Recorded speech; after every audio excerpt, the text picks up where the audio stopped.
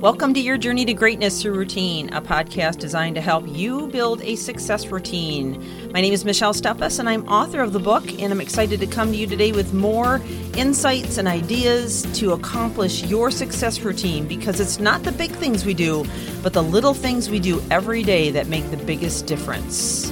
So let's get on with the podcast.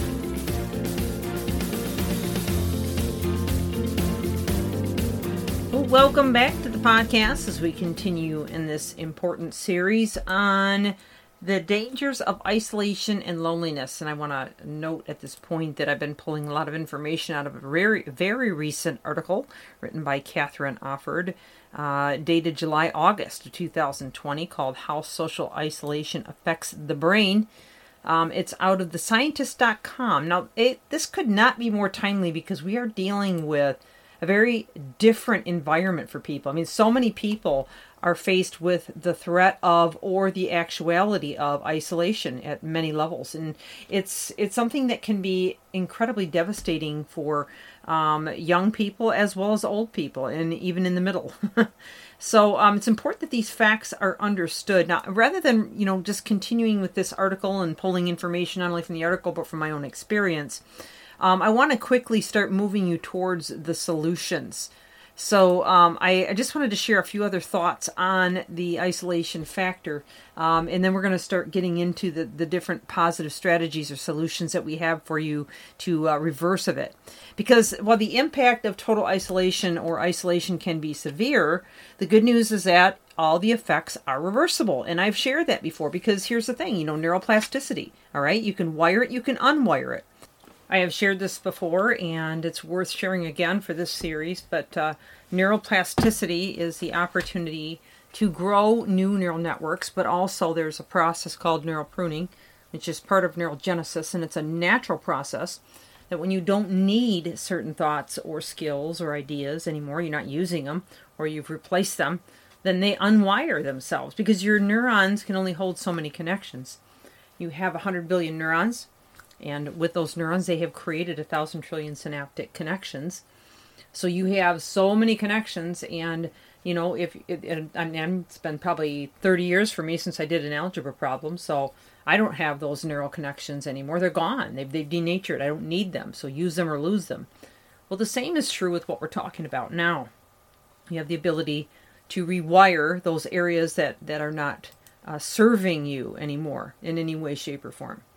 So let's talk about some more positive ways in which we can reverse these feelings of isolation, these struggles, and areas where maybe it's haunting us in some way, shape, or form. Well, one way you can do it is stay connected to your network, however you can, okay? Plan to support other people in who are in more challenging situations. And schedule regular Zoom calls or text messages. Oftentimes I'll just pick up the phone and just start going through my list, and as I'm led to reach out to certain contacts, I'll just write a friendly note or a kind word or a prayer or something of that nature.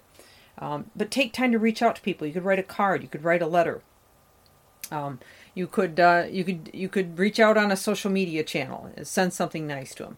But research has shown that helping others or being kind to others not only has a positive impact on the person that receives it, but the person providing the support. So all of this is creating the right neurochemicals, the right thought processes, and the right activities to pull yourself away from those feelings of isolation. And, I realize that when we get into situations where, it's not our fault, in other words, it was mandated on us or we were forced into it, it's easy to sink into the pit of pity and of feeling it isn't fair, it isn't right, of anger, of frustration. I understand all of that, and you wouldn't be normal if you didn't have at least an inkling of those kinds of feelings when you're in those situations. But I can also tell you that we need to choose. We can be either bitter or better. We can decide to be the victim or the victor. It is a choice. It is a choice no matter what. It's still a choice. You can choose to rise above it or allow it to swallow you up. It's always going to be a choice, okay? So the next one is to get creative with your personal goals. So you know what? You probably hadn't had an opportunity in the past. Now might be a good time to make a list of everything that you'd like to accomplish. During days of hectic weekly schedules and a bustle, the usual mantras begin with something, well, if I only had some time. Well, if you are facing some isolation, now might be the time to get your home office organized, or to create a new home office so that you feel, confident in the space that you're working in. Maybe catch up on some home improvements. There are a number of other things. Spend time with your children. You could take up exercise or walking. Take that 30,000-foot view of your lifestyle, of your daily routine, of the time you get up, the time you go to bed, the things that you do in between those times, and rearrange it if you need to. Rearrange it in ways that will make you feel fulfilled and excited about each day and what it might bring to you. Does that mean it's going to be the optimum of what you had before? No, of course not. But if you can adjust to new ways of living and thinking and processing your everyday, you will find yourself getting more and more satisfied with the way that things are now. Okay? And isolation is obviously it takes a toll on us, but if we can find creative ways in which we can spend that time and try to maintain those connections and get that sense of accomplishment or progress, it can help. Can definitely help. So I have a few more ideas to offer you in these situations. You could possibly start listening to a new podcast, or start reading a new book that maybe you have never had before and always wanted, or one that you've never started or finished. You could go ahead and complete that, making the most of it, taking some notes, and maybe even sending some letters to relay some of the information onto somebody else who may benefit from it. Obviously not in spite, but in kindness or encouragement, with that mindset.